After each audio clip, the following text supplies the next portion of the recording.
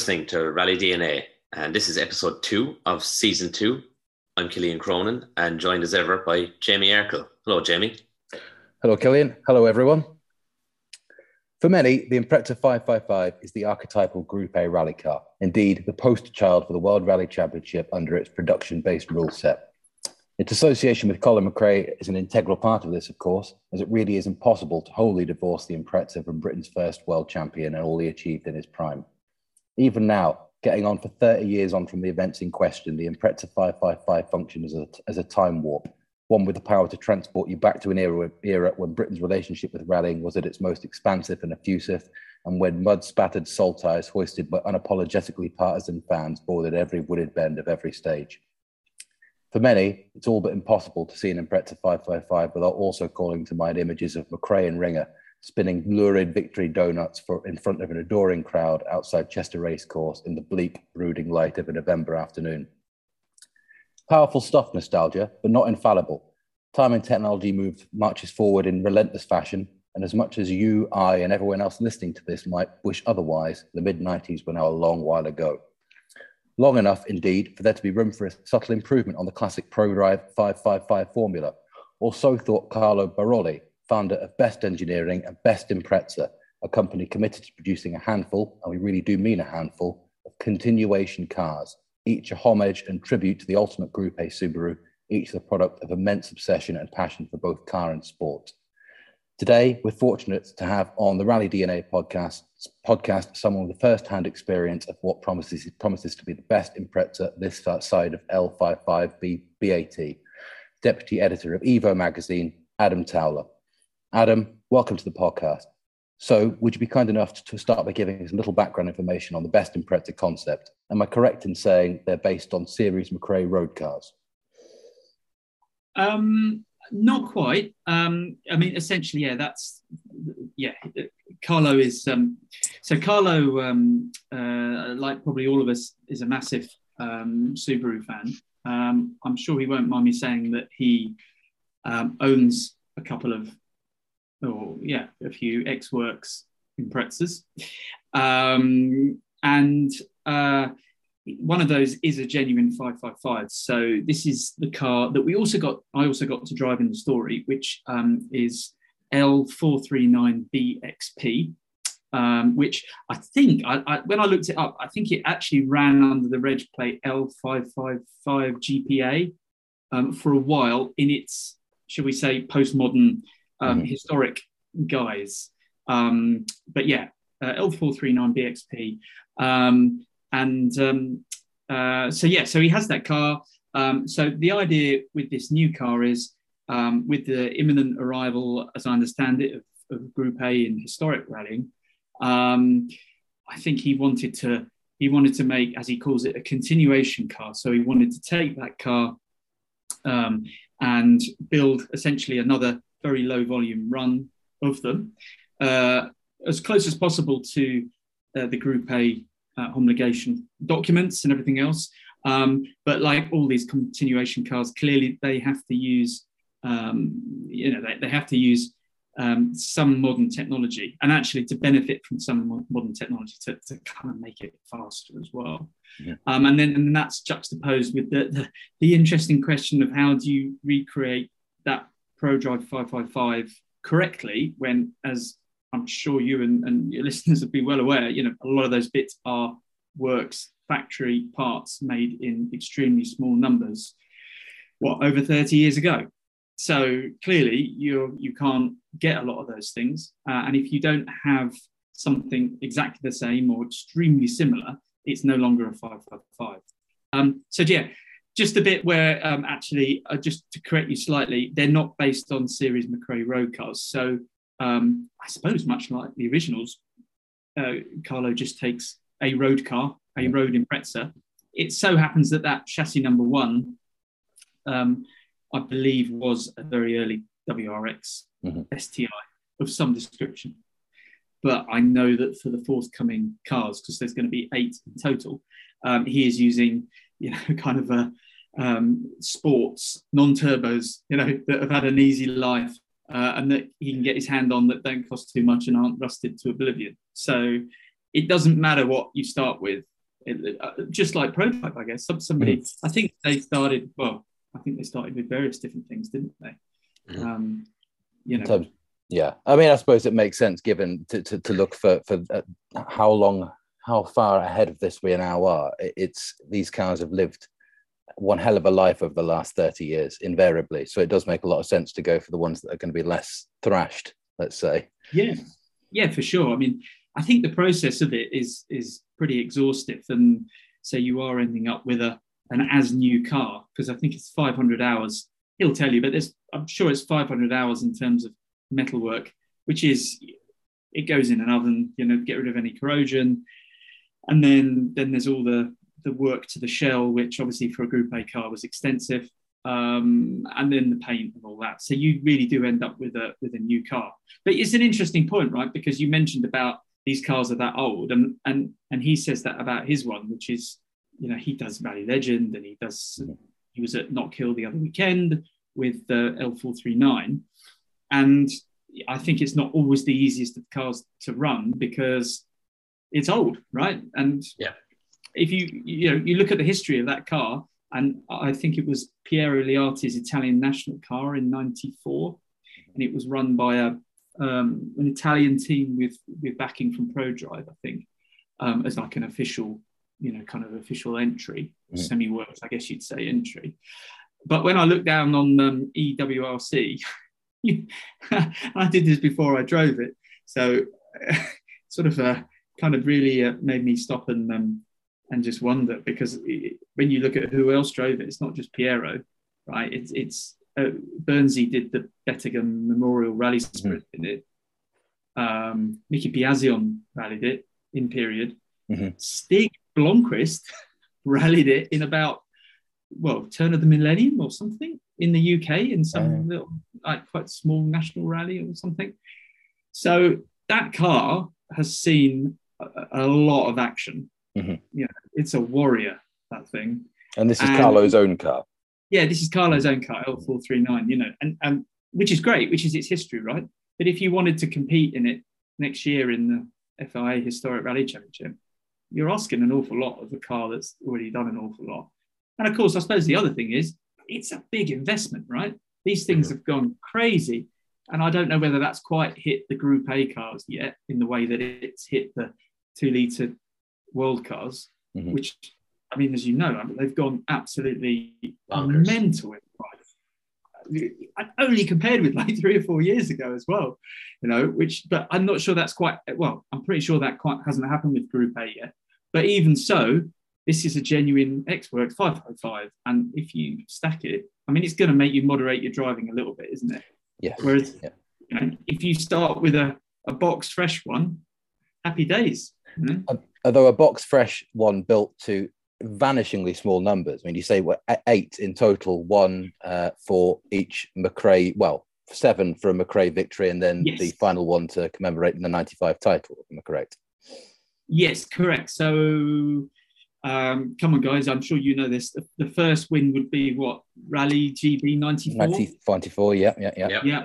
And so, so then all the way through to every Reese winning. 96? Is that the last one? Yeah, exactly. So it's 2 or 3 a year, I think. Yeah, it must be, yeah. Yeah, I think you got 3 in 96, because that's quite an interesting one, as the car was quite old hat by then, and it was still able to you know, ring a result. Yeah, exactly, from it, yeah. Is that a David Ringer pun? I remember that year. Tommy, my word, yeah. So there's only eight, but you know, I suppose who knows, maybe Carlo will make some more, or maybe he won't. I don't know. You'll have to ask him that. I guess it depends how these go down, but I think there's quite a bit of interest, so that seems very promising. You raised a point on the cost, Adam, of the cars as well, you know, and a very valid one. Even, you know, if you can afford to buy, you know, either car, that's only part of the cost as well, because you've got to look at like an original turbocharger as used by the works car now must be probably 15 grand if you can find one. With what's a gearbox, you know, name your price. So what's different in the continuation cars in terms of that? Like, so, you know, are they using the same gearboxes? Presumably it's different, you know, or are there any measures taken to make these cars easier to run and live with to encourage you to do that as well? Yes, absolutely. Yes. So the car, I think that the key elements, I suppose, if you looked at that car, what would you say the key elements were? I mean, it's the work done to the shell. That's really important, isn't it? And obviously it has that.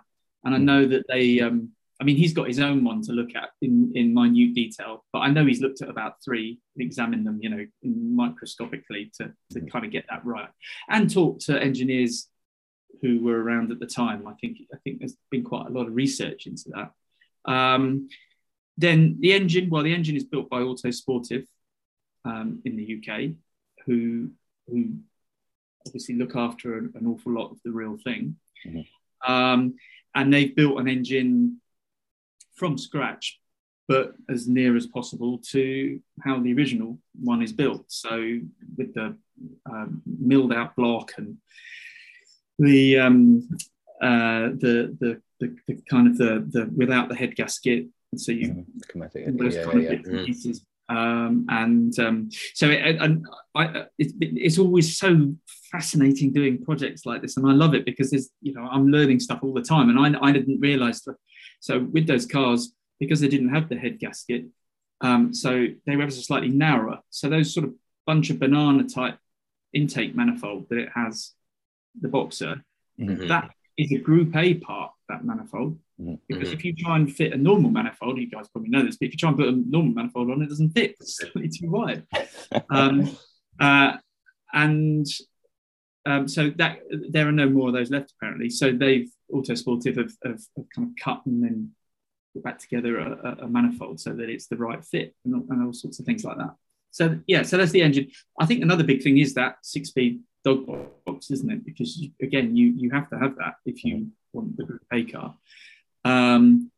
So I think with a process of looking at things and clever engineering, they've come up with something which is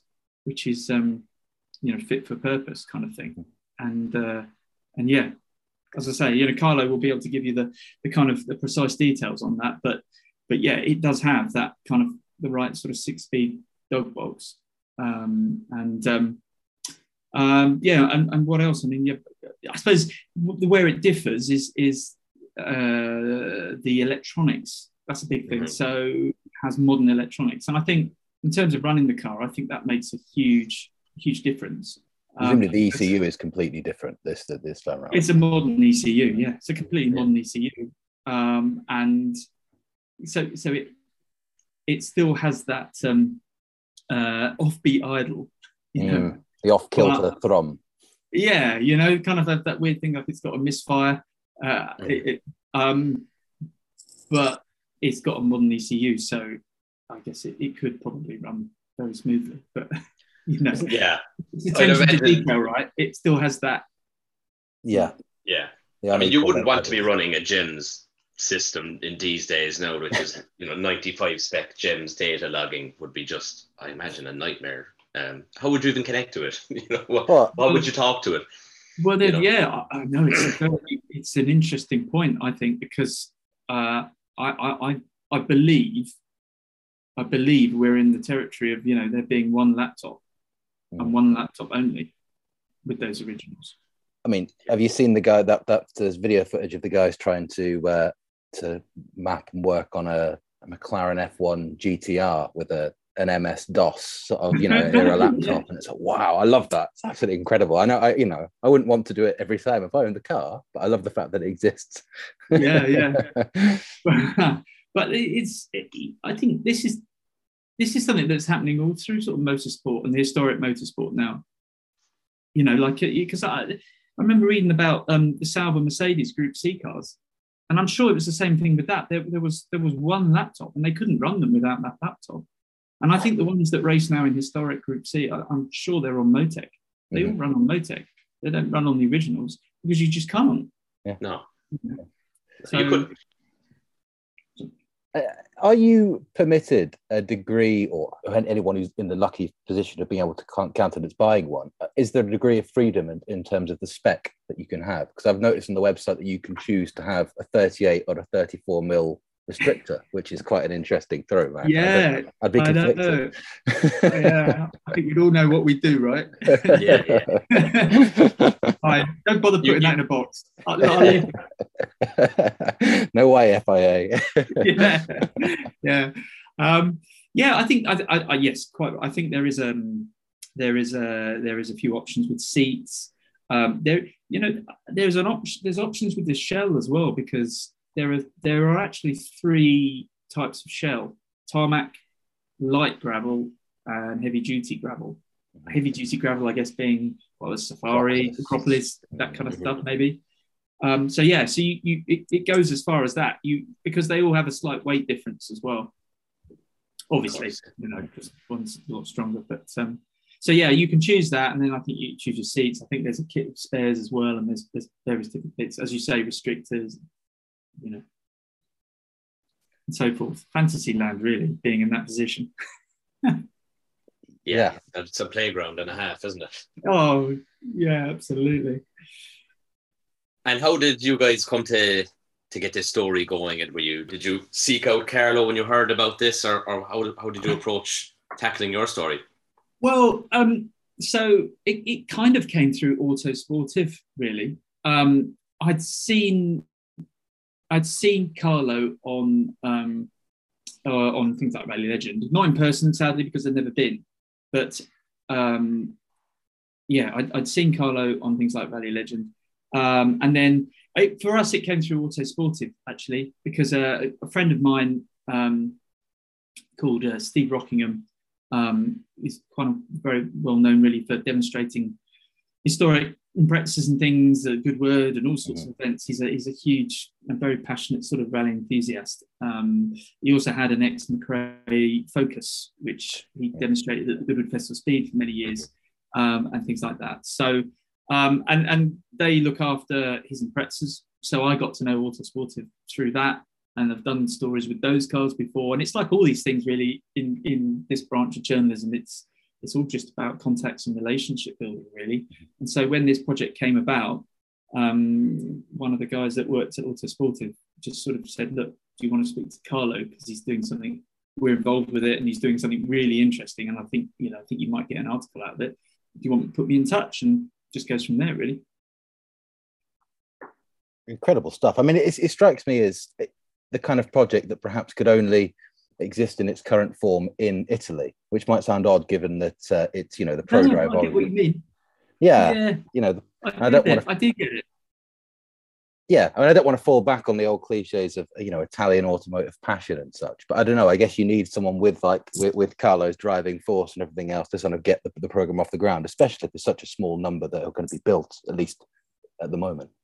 Yeah, I think there are 2 things really interesting about the Italian connection to it. One, you're absolutely right, Jamie. And Carlo has that real genuine passion. Probably like a lot of us, he was out there spectating, and I know a lot of the start point for him was being on San Remo and Monte Carlo in the early to mid 90s, and just standing by the stage. And he's such an interesting character. He's a great guy, and his family history goes right back in cars. His granddad raced Enzo Ferrari in pre-war Grand Prix cars.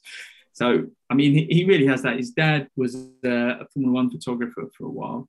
And like he says, his passion really was Lancia. It was Lancia. As I guess you would be, wouldn't you? Really? You'd have a choice, Deltas, and all of that.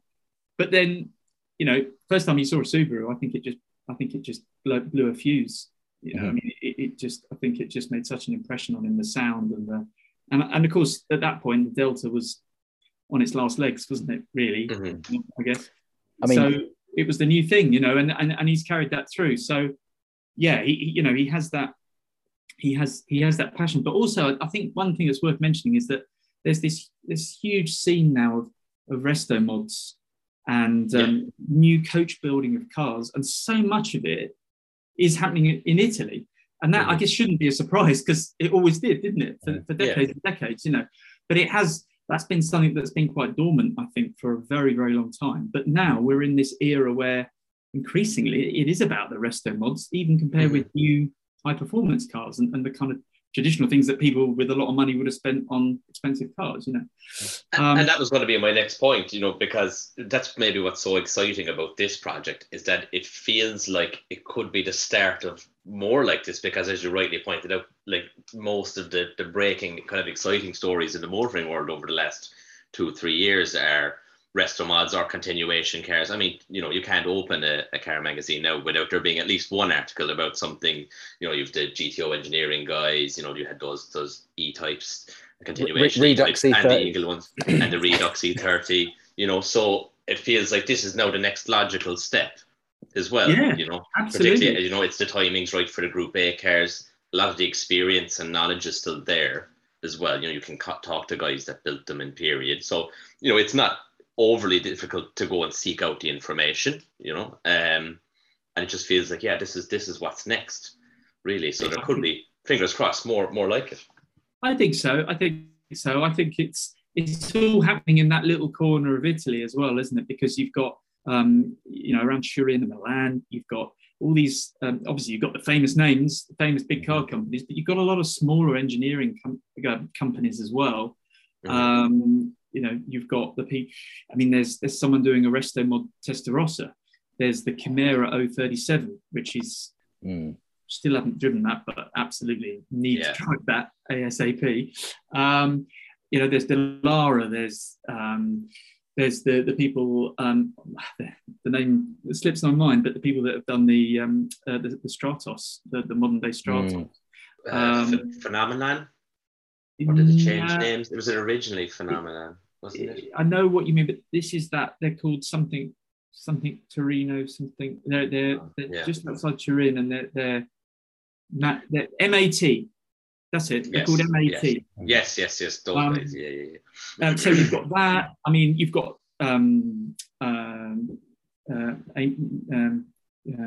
what's the Integrale? You've got that Integrale as well, haven't you? The two-door. Yes, the two-door one. Oh, the company name. The man behind it is Amos, isn't it? Eugenio Amos, I think his name is. I can't think of the company. Yeah, but you've got that. You've got these really, really exciting, kind of imaginative, interesting projects and products using cars that we all love, but taking them and doing new things and modernizing them, but taking them down a different path. And I think it's fascinating. I think it's a really interesting time.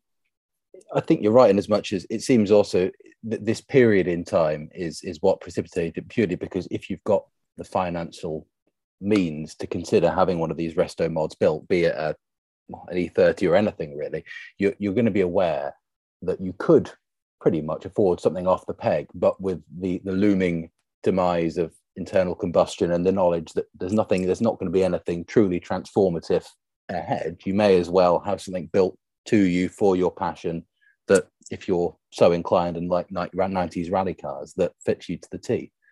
Yeah, absolutely. The possibilities are almost endless, really. All right, for some. I mean, I think one of the things I like best about the website, if nothing else, the fact that you can tell Carlo's passion for the fact there's a bit called the Boxer Sound Experience that plays whether or not you like it, and automatically plays a donut, the in-car audio, and I think stage side as well. That's like, yeah, that's how you know they're on our wavelength. It's so good, isn't it? It's just so good. But yeah, I'm always, I mean, I love this car, and I love the original as well. And for me, it's always been and always will be, as I wrote in the story, actually, you know, it is the rallying Subaru. It is what I think of. And I know that, it always feels like that's actually a very niche viewpoint, because everybody goes mad for the world cars, and the computer games are with the world cars, the Colin McRae games. And so, you know, I think it's always feels like being in a bit of a sort of a minority club, but this is, for me, this is the car. This is absolutely the car, you know, and you always have to explain to people, like, this is the one that makes the noise. This is the proper noise. This is, you know, it's important, you know, and obviously that really comes across with Carlo, you know. I think it looks so demure as well, and always did do for even a Group A car. You know, I know there's no shortage of 3-box saloon Group A rally cars with wings, but even in its pucker tarmac guys, it looks great, but it's not a particularly aggressive or arresting looking thing. you know, No, and that perhaps not at all. No, quite. You know, it's yeah. Well, I was just going to say for me, that's part of the appeal. So, I really think it is because it just looks so good. And the reason it looks so good is, I think personally, is you look at it and you think, yeah, it could be a Turbo 2000. It could be a Turbo 2000. It's not. And then the more you look in the details, you realise it. And it's got the overused word stance, isn't it? But it has, in tarmac spec, it has the best stance for me of any car. There's something about the ratio of the 18-inch tarmac rim with the size of the body, the rider, everything is just so perfect. Yeah. And yet it's not sort of shouting about it. There's something, I think, well, is that a sort of a Group A thing? I don't know. I suppose some of them were quite wild, weren't they, really, to look at? But Escort Cosworths were hardly, they weren't exactly shrinking violets, were they? But I do think, you know, I put that in the story again. Sorry to sort of say that again, but one of the things I said in the story was, if you're used to modern WRC cars, you know, it looks so innocent. It really does look so innocent. There are no massive intakes, splitters, wings, box arches. There's none of that. And yet, the moment you fire it up, you know, it's much more of an animal. I mean, you know what they're like. It's just crazy. I mean, wow. The fumes from it alone are enough to actually. At one point, I had to go and sit down. Honestly, my eyes were stinging and like my throat was burning, and it's such a visceral machine, isn't it? It's alive. It feels like it's alive. And so, was this the first time that you'd driven a Group A Impreza? It was, yes. Okay. It was. So, did it? You know, what was your? Okay, you know, it's clear that you were quite passionate about that car. You know, could you have been any bit prepared for what it delivered in the end? You know, did it absolutely live up to the hype for you then? Oh, sorry, which one did you drive first out of the two? I drove the old one first. I drove the original first, yeah. Yes, it did. It did live up to everything. Was it like I thought it would be? Yes. I think it was, really. I think... So one thing I was a little bit, not nervous, but had a little bit of trepidation over was the gearbox in the dog box. And I just, I really don't want to mess that up and be missing shifts. And, you know, is it going to be awkward? Is it going to need any kind of special treatment? You know, so I was quite, sort of the night before, I was sort of, you know, lying there in the hotel room, going through it all in my mind, and just thinking, well, I really need to get that right, because that's going to be quite tricky. But the rest of it, I suppose it was what I thought it was, which is very raw, completely uncompromising, extremely precise in everything it did. So by that token, you have to be incredibly precise with everything that you do, because it echoes really mirror-like the input that you've asked. So if you ask for the wrong thing, you get the wrong thing, and there's no slack in between, fuzziness or forgivingness there. You have to, you know, you have to drive it. Very binary. Yes, exactly. Yeah, in a way that you would expect from a competition car. I think that's a sort of a constant with a competition car of all ilk. It was fast. Obviously, it's not, you know, blow your mind fast, because it weighs 12-30 kilos and it has somewhere just over 350 brake horsepower. So it's fast. It's not, oh my God, fast, but it's the gearing is so short that it seems a lot faster than I suppose it is. It feels very, very potent.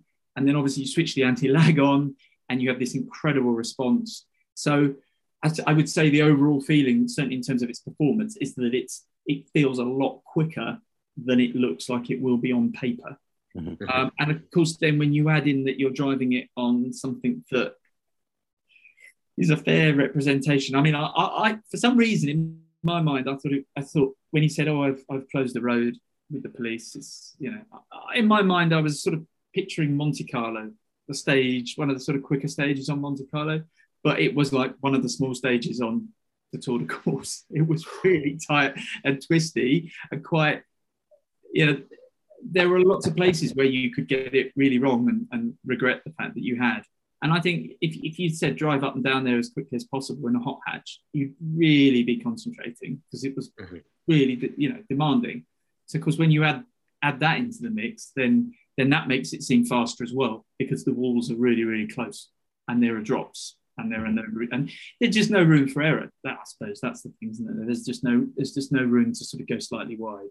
And you're in someone else's car and you're trying to put heat in the tires and heat in the brakes and living a childhood dream all at once. You're trying to do the whole thing, aren't you? And it's also, I suppose, it's not like going out onto a circuit with a really valuable, really powerful competition car, which can also be really intimidating, obviously. But on that, you build up to it. Whereas on this, you're at the start line, our friendly local policeman waves his arm, and you're off, and you're in the stage. And so you have to kind of go for it. You don't get to kind of, oh, this is nice, this is pleasant warm up. Yes, that's how the brakes are. I'm at the first corner. Oh, okay, right. So it is different in that sense. It was louder than I thought. It was. I'll tell you what was interesting about it. It was in one sense, quite easy to drive, but let me put it this way. In one sense, it required being the master of it. So you had to really kind of, you had to be in control of it. It wasn't heavy to drive, and it didn't require lots of muscle power as such, but you had to be really definite with every input. And I didn't really appreciate this fully. I'd heard it before, but the team said when you've got anti-lag on, you have to be on or off. Don't be feathering it. Don't be feathering the throttle, because the turbo will catch fire and melt. So you either have to be full on it or not. And of course, so going back to what I said just now, that you can't be pottering around the stage, kind of getting a feel for the car, because you have to be all on it or not. So it was this mix actually of having to really boss it and insist that you're in control of it, but at the same time actually being very delicate and precise. And that's quite an unusual combination of two quite disparate kind of qualities, really. So I think, I felt that to get the best out of it, obviously I would have needed a lot more time, but to even approach being able to kind of say, well, I'm starting to make it really work now. But I think being able to fuse those two different qualities would be really key. And so you've gotten out of that car, then presumably you're approaching the new car, as it were. Well, yes. Take the number plates off it. Don't look at what it says on the bulkhead. What makes it different when you look at it? What makes it stand out from the old car? Can you? Is it that good? That's a good question. I mean, well, first of all, I should just say I needed about 20 minutes to calm down after doing a couple of runs. And don't forget also that before I drove it on the stage, I sat next to Piero Liati driving it. What a guy.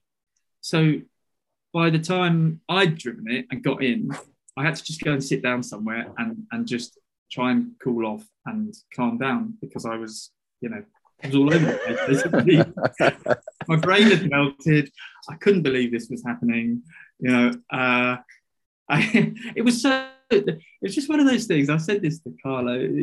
He knows it. But in this job, I'm very lucky to sometimes do really exceptional things like that. But when you actually reflect on it, and that you're driving that car on a stage closed by the police with Piero Liati, it's a 555. And then the notes that Piero was working from were by Fabrizia Pons. She'd done some notes for us. Oh. And I had a message from her with the notes on it, and I was looking at it just going, really? Fabrizia Pons has provided me with some post-it? What's going on here? What's going on here? It just blows your mind. It's just extraordinary. So I did. So I needed a good lay down for about 20 minutes, and then obviously there was a long lunch lesson Boozy Italian lunch.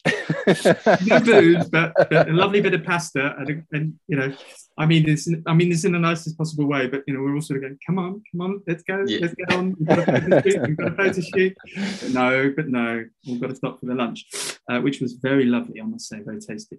But yeah, so then it was into the new car, and I drove that one first. So Piero had the grim job of sitting next to me, and yeah, to be honest, you know, it's a bit cleaner to look at. It's got, you know, it had less graphics on it, so it doesn't have the bananas on the side, and it's got the best logos, which are sort of in the style, and it's got some of the sponsors that the original had. So it does look a little bit different, but it's got the same wheels because Speedline have started making those wheels again, which makes a big difference. So it's got those gorgeous SL113C. I know I'm going to get that wrong, and someone's going to. I have it here somewhere. Message you. I used to do PR for Speedline, so really I have no excuse. But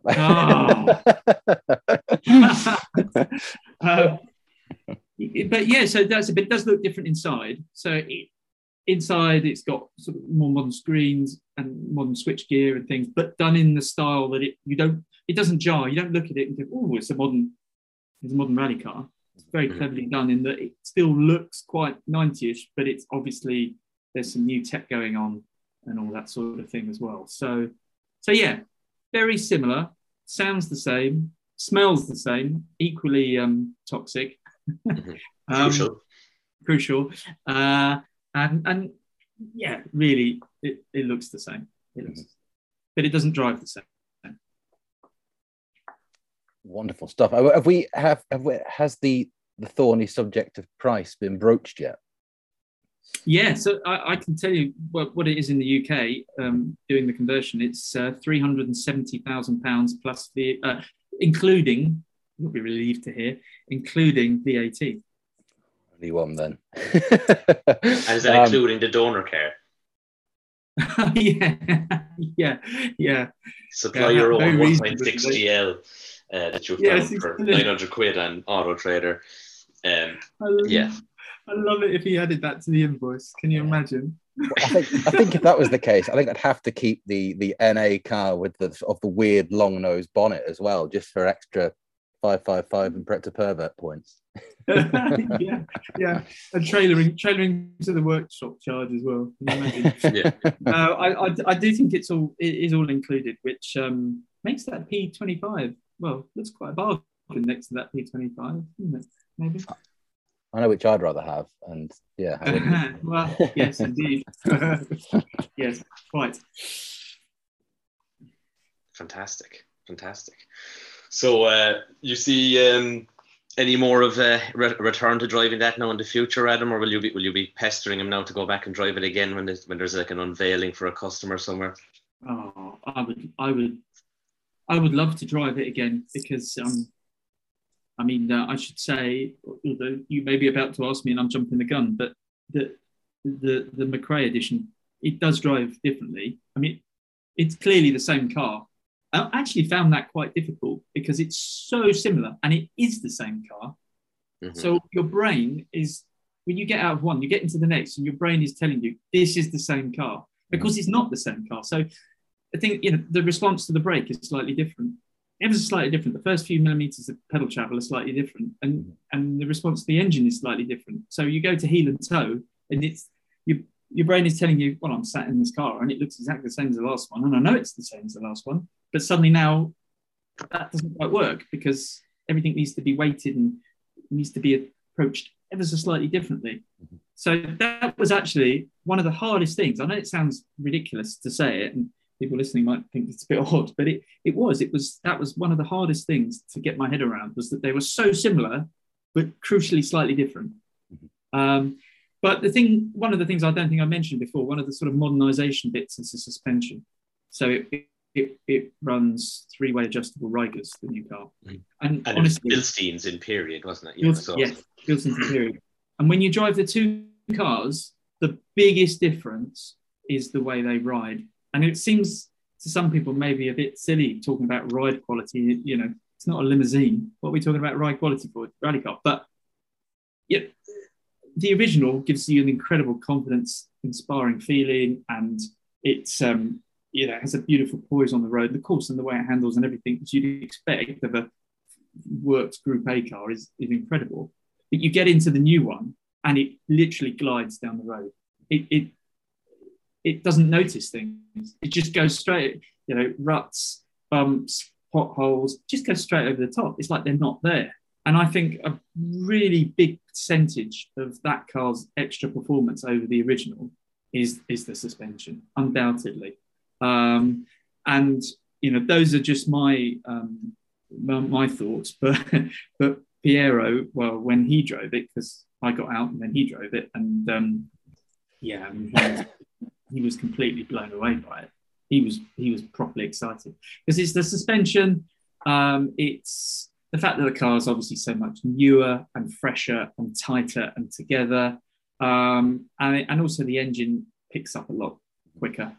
It just picks up a lot quicker. It's just got more response at a wider band of revs, whereas the original, it definitely had that kind of nothing. Oh, now I'm in the band that I like to work and I'm off. But the new car is really flexible and punches equally as hard, but a lot earlier. And when you put all those things together, I mean, Piero reckoned it was over 2 seconds a kilometre quicker than the original.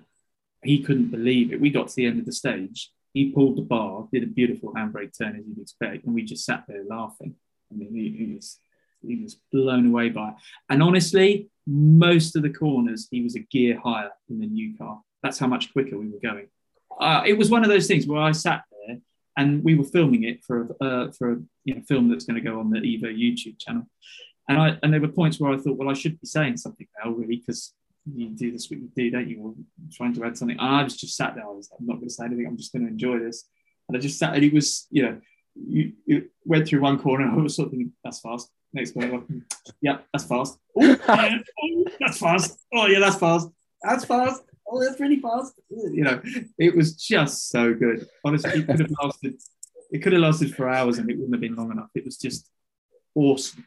Absolutely awesome. What was Piero's instruction like? Because I gather his English is a little rough around the edges, and I can imagine his enthusiasm was potent. So I can imagine the sort of the meeting ground between these two things must have been interesting. Yeah, I think he's one of those guys in the very nicest possible way, and I'm sure he won't not mind me saying. I think his English is a bit better than sometimes it appears, or even he portrays. When we did a formal interview with him, he was with an interpreter. We used Carlo to interpret, which was a bit tricky because sometimes you lose the personality. Sometimes it's hard with an interview to do that. But actually, when you chat to him, you can have his English is pretty good and massively better than my Italian. So, kudos points definitely there. His instruction was forthright. It was no messing. Time to go. He was just like, right, come on, we go. Okay, let's go. He was. There was one bit. So when I drove the newer car, there was one bit towards the end where I had it in the most aggressive diff setting, because you've got one. You've effectively got sort of off, and then you've got 1 and 2, and 1 is wet or slippery roads, and then 2 is for dry tarmac stages. But then you've got 2 separate controls for adjusting the front and the centre diff. Mm-hmm. Beyond that, so you've got kind of like those master controls, and then you've got these other controls, and then the rear diff is spooled, is locked. And I had it in the most aggressive diff setting, and we came through this really narrow, twisty seat with the wall there, and the arm coat was on the inside, and then like a vertical drop. So it's one of those ones where it comes in, and the arm coat sort of comes right into your sight line, and then disappears again. We went through this, and I must admit by now I was getting very hot and kind of almost needed to sort of pause a little bit and consider what was going on, because it was harder to drive in a way. that's something I have to say. It was harder to drive in some ways than the old car, purely because it was so much faster. So it was a little bit lighter, all the controls. It was a bit more delicate. It was a bit more responsive. It was hyper responsive to the controls. And so the car was really like super agile. But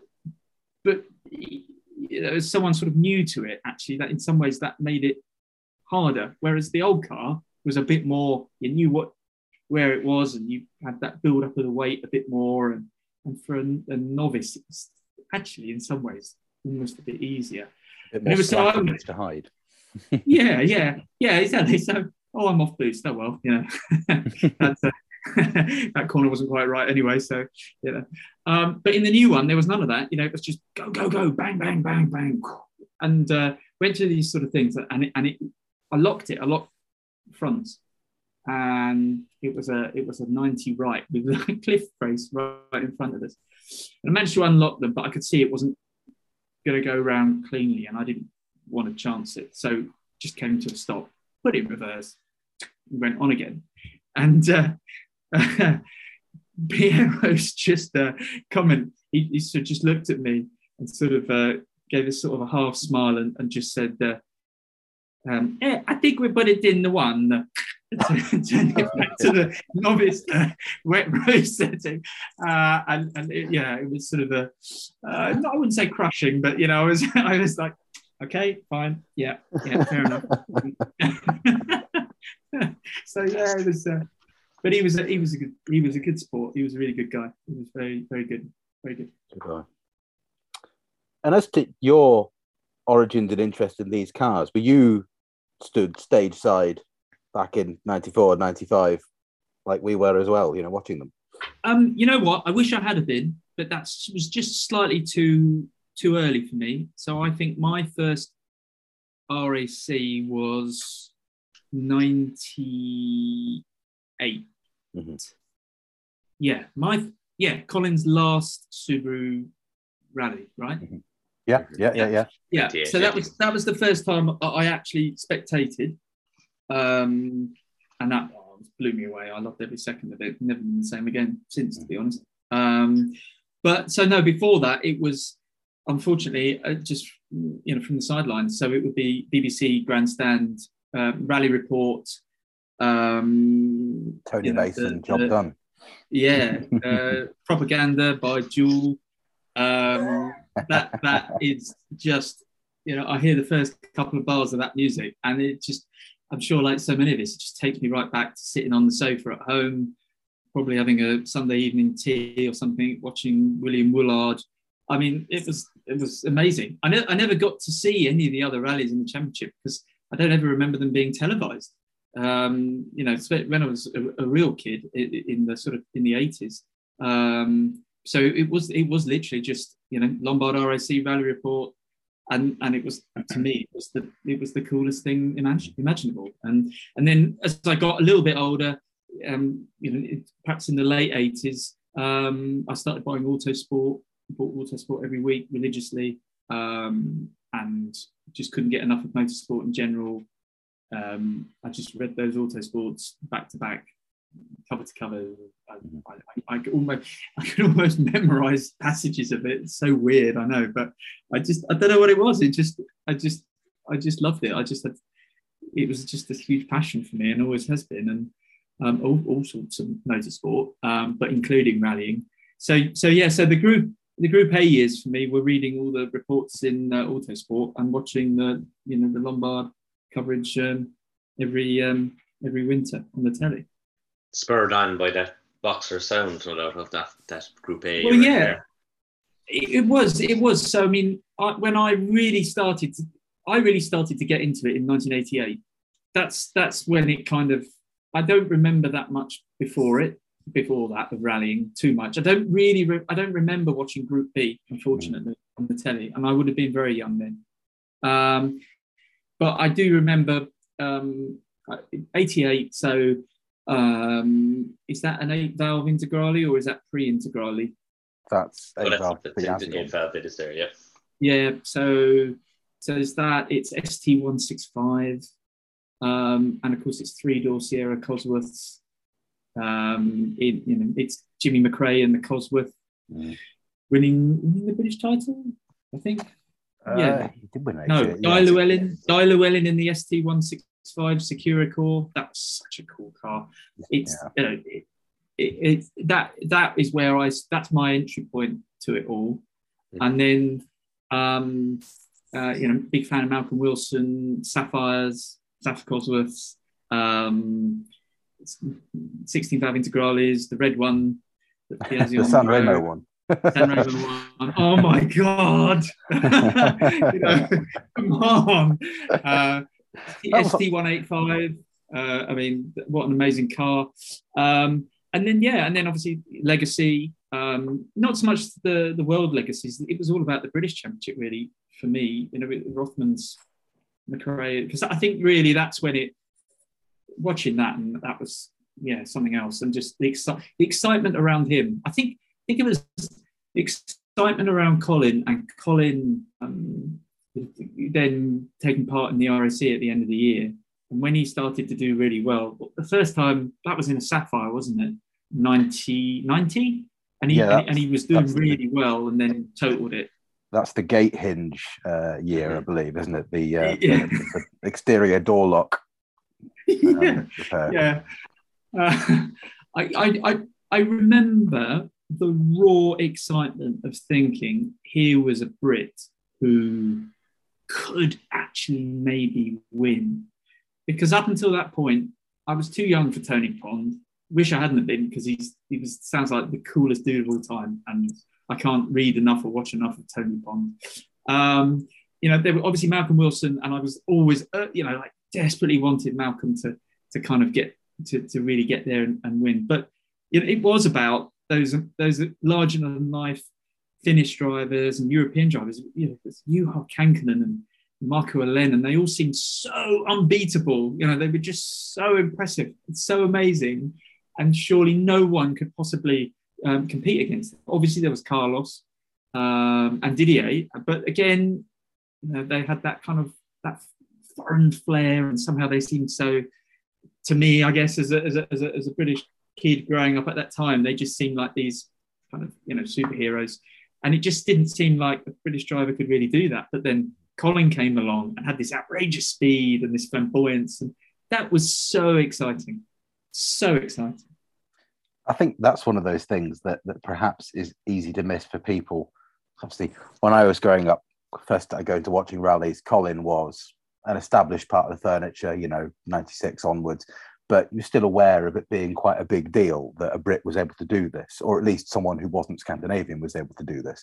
And now, because an entire generation has sort of become aware of, 2 generations probably, has become aware of Colin McRae and his exploits long after he retired, perhaps that sort of seems as almost a given that, this prodigal talent exploded and suddenly here we are, world champion, all the success, job done.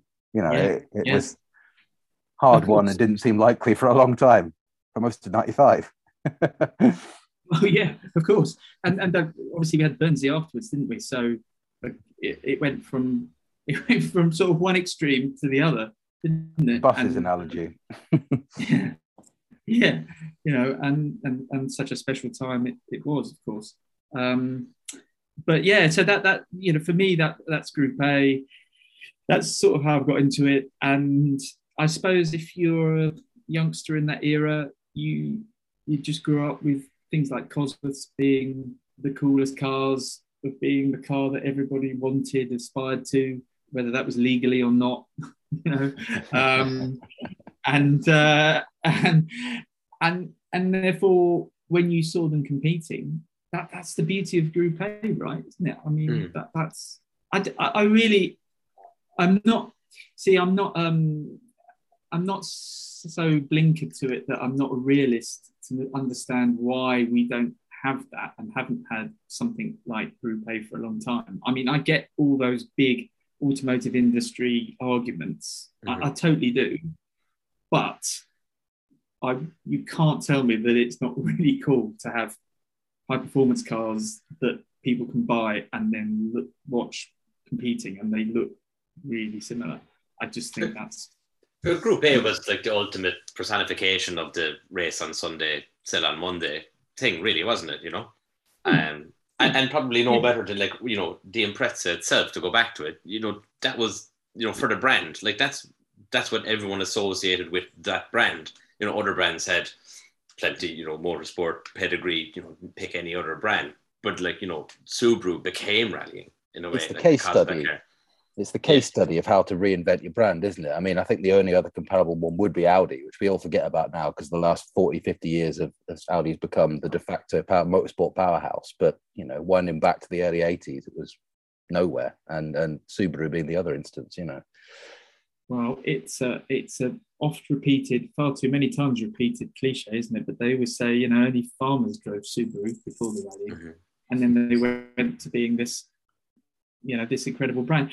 And I think that's why probably, well, for me, and I imagine so many people, that's why it hurts so much when they abandoned it, especially in the UK. I know in other countries it's been different, especially America. And I get that. But in the UK, the way they just completely washed their hands of it really hurt, really, as an enthusiast, that was gutting, to be honest. Really was. STI doesn't even exist anymore, doesn't that? It's just, fancy badges and trim. No, there's no STI performance catalogue anymore, and the WRX in the States currently has a CVT gearbox. So. Yeah, that really is unacceptable. I'm sorry. We've come a long way from a period when a car could literally be named after a cigarette. And that was considered absolutely fine. Yeah. Yeah. Oh, the world has changed, hasn't it? And of course it has. Quite maybe there will be one day a Subaru EV high performance with an STI badge. Again, I don't know. I don't have that information. It would seem crazy that it doesn't. But I don't know. Let's be honest, Subaru are a complete enigma. They are, as a company, they are an enigma. It's part of their great appeal, I think. It's part of why people love them, why people are obsessed with them, obsessed with the cars. Because I think a bit like Mazda as well, they don't seem to follow the same rules as everyone else. They just do things that sometimes... I mean, I heard the other day Mazda have launched a big 3-point-something litre V6 diesel, turbo diesel engine. In 2022. Who'd have told you? Exactly. But great stuff, lads. Why not? You have to applaud it. Yeah, because they're still maybe doing this stuff with the Wankel rotary, with hybrids and all sorts, and they still make a 2-seat sports car that weighs nearly just a ton, and all the stuff which, let's be honest, all those big, huge automotive corporate groups tell us, nah, I can't do that. It's too expensive. Can't do that. No need. No one's interested. No buyers for that. I mean, it's like the thing with Toyota, isn't it? Look at what they've done. Many other manufacturers just said, "Oh, four-wheel drive turbocharged homologation car. Couldn't possibly do that. No one's interested in those. There's no market for it. No one will buy it. So I think that's why we love them, isn't it? Because they just do things. That's made all the cooler for me, for the fact that the way history's panned out. Of course, the rally car is no longer based on the supposed homologation one anyway. I mean, that's just that's going to render it even better. Oh, I know, but I mean, they're not giving up, are they? I mean, they could. I saw this great advert recently where it had the Yaris, had the Supra, and it had the new GR86, and I thought, hats off to you, lads. I mean. Who else is doing vaguely affordable performance cars like that? Yeah. No one. And that the new GR86 sold out its entire allocation for right-hand drive in like an hour or something. I know. It's a shame because there's not many of them, which is part of the reason. Only a few hundred, isn't it? Very low numbers, which is such a shame. But I know there are reasons for that. But off topic, I know, but I think this manual Supra, I think, is really exciting. Mm-hmm. I think this could be the car that it should have been all along. And there's other changes as well, and I think teaming that engine with the manual box could be awesome. But anyway, that's not Group A, is it? But yeah. Well, we are conscious that we're running out of time for you, so we might try and bring it to don't worry. Yeah, I can talk about Group. It's important, to talk about different legacy RS colour schemes, liveries, and all this sort of stuff. It's it brings back you raised a valid point that when you think of a legacy rally car, you don't think of a world car, and I've actually very much the same. I immediately think of either Kenny McKinstry's one or that LNX sponsored livery legacy, or the Per Eklund yellow. Camel sponsored. Yes. But no, the works pink affair is the best because it's so horrible. And I've said it before. It's the 90s away goalie kit of rally car liveries, and I love it for that. That's so good. But this is the thing again. That just ties back into what we were saying, isn't it? I mean, look at this Subaru. I know we'll have a performance division. Well, let's have it pink. It'd be the color pink. Why not? And then the car is going to be white. And it's going to have some green on it and pink on it. And virtually no other logo, sponsors, graphics. Yeah. That's it. What do you reckon, guys? Yeah. Go for it. Yes. It's just so good, isn't it? It's so natural and unforced. And I love that. There's a lot to be said for corporate colours on well, look at the Sunny. That was quite corporate, wasn't it? Mm. This and motorsport colours. There's a Sunny sticker on the laptop I'm recording this on now with those colours on it. So, yeah. It's overheating, is it? Yeah. I honestly, I was going to try and work that into the intro. And we were saying, "God, it's so hot here," and I was going to say, "Yeah." And this obviously like the underbonnet temperatures of a Sunny GTIR. Yeah, I too have located my internal intercooler hasn't been located to the right place. Top mounted. Now that is a niche gag. That is a proper niche gag, isn't it? If you did that and in normal company, you're going to look really stupid. Weird. Correctly homologated pun work. Top work. It's the comedy of tomorrow, I tell you. We'll be on live at the Apollo soon enough. There'll be no one else there, but No, I know. Just a few of us, just standing around discussing these things.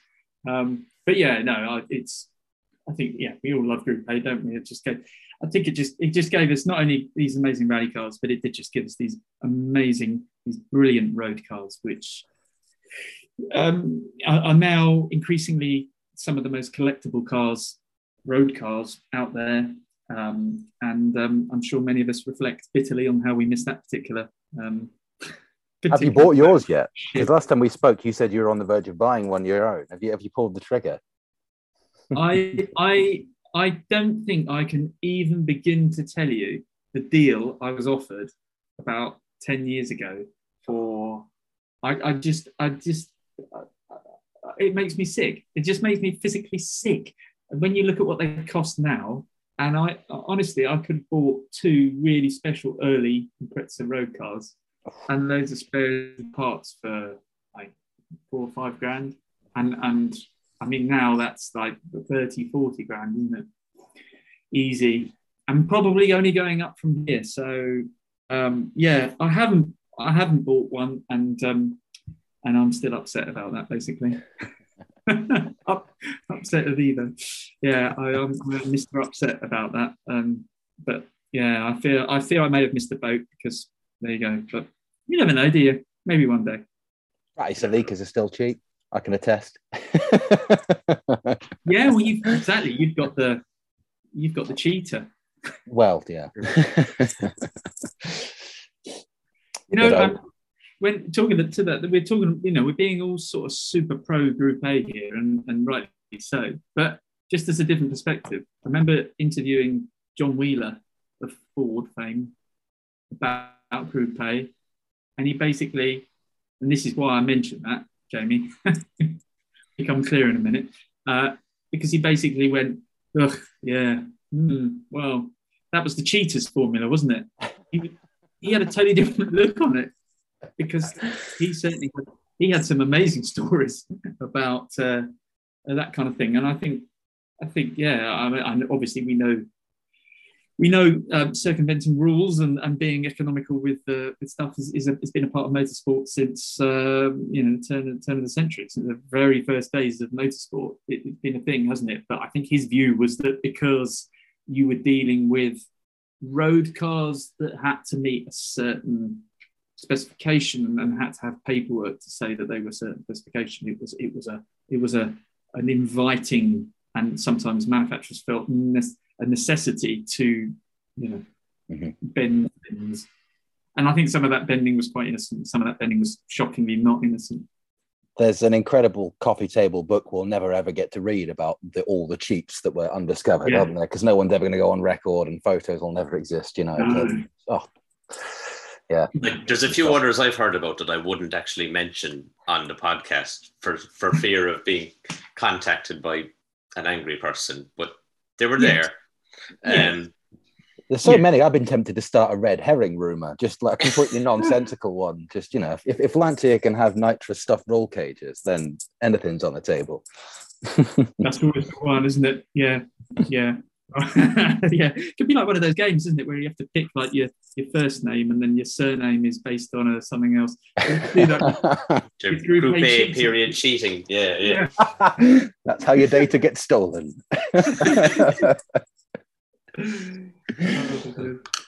Anyway, well, Adam, thank you very much for your time, mate. I really appreciate it. It's been great fun. I really enjoyed it, and thank you for having me on. No, it was a real pleasure, Adam. Chatting Group A is always a pleasure anyway, and especially with someone as enthusiastic as yourself. And I look forward now to asking Carlos some really nerdy stuff, like did he stick with titanium wheel studs or go steel like people are doing with the modern cars now, because they won't do titanium wheel studs. Go on, put him on the spot. Go on. Yeah. Put him on the spot as much as possible. He'll love it anyway, so... Make sure you grab the current August issue of Evo magazine to read about the Imprezas we've been talking about, everyone, by the way. Thanks very much again, Adam, and see you again soon.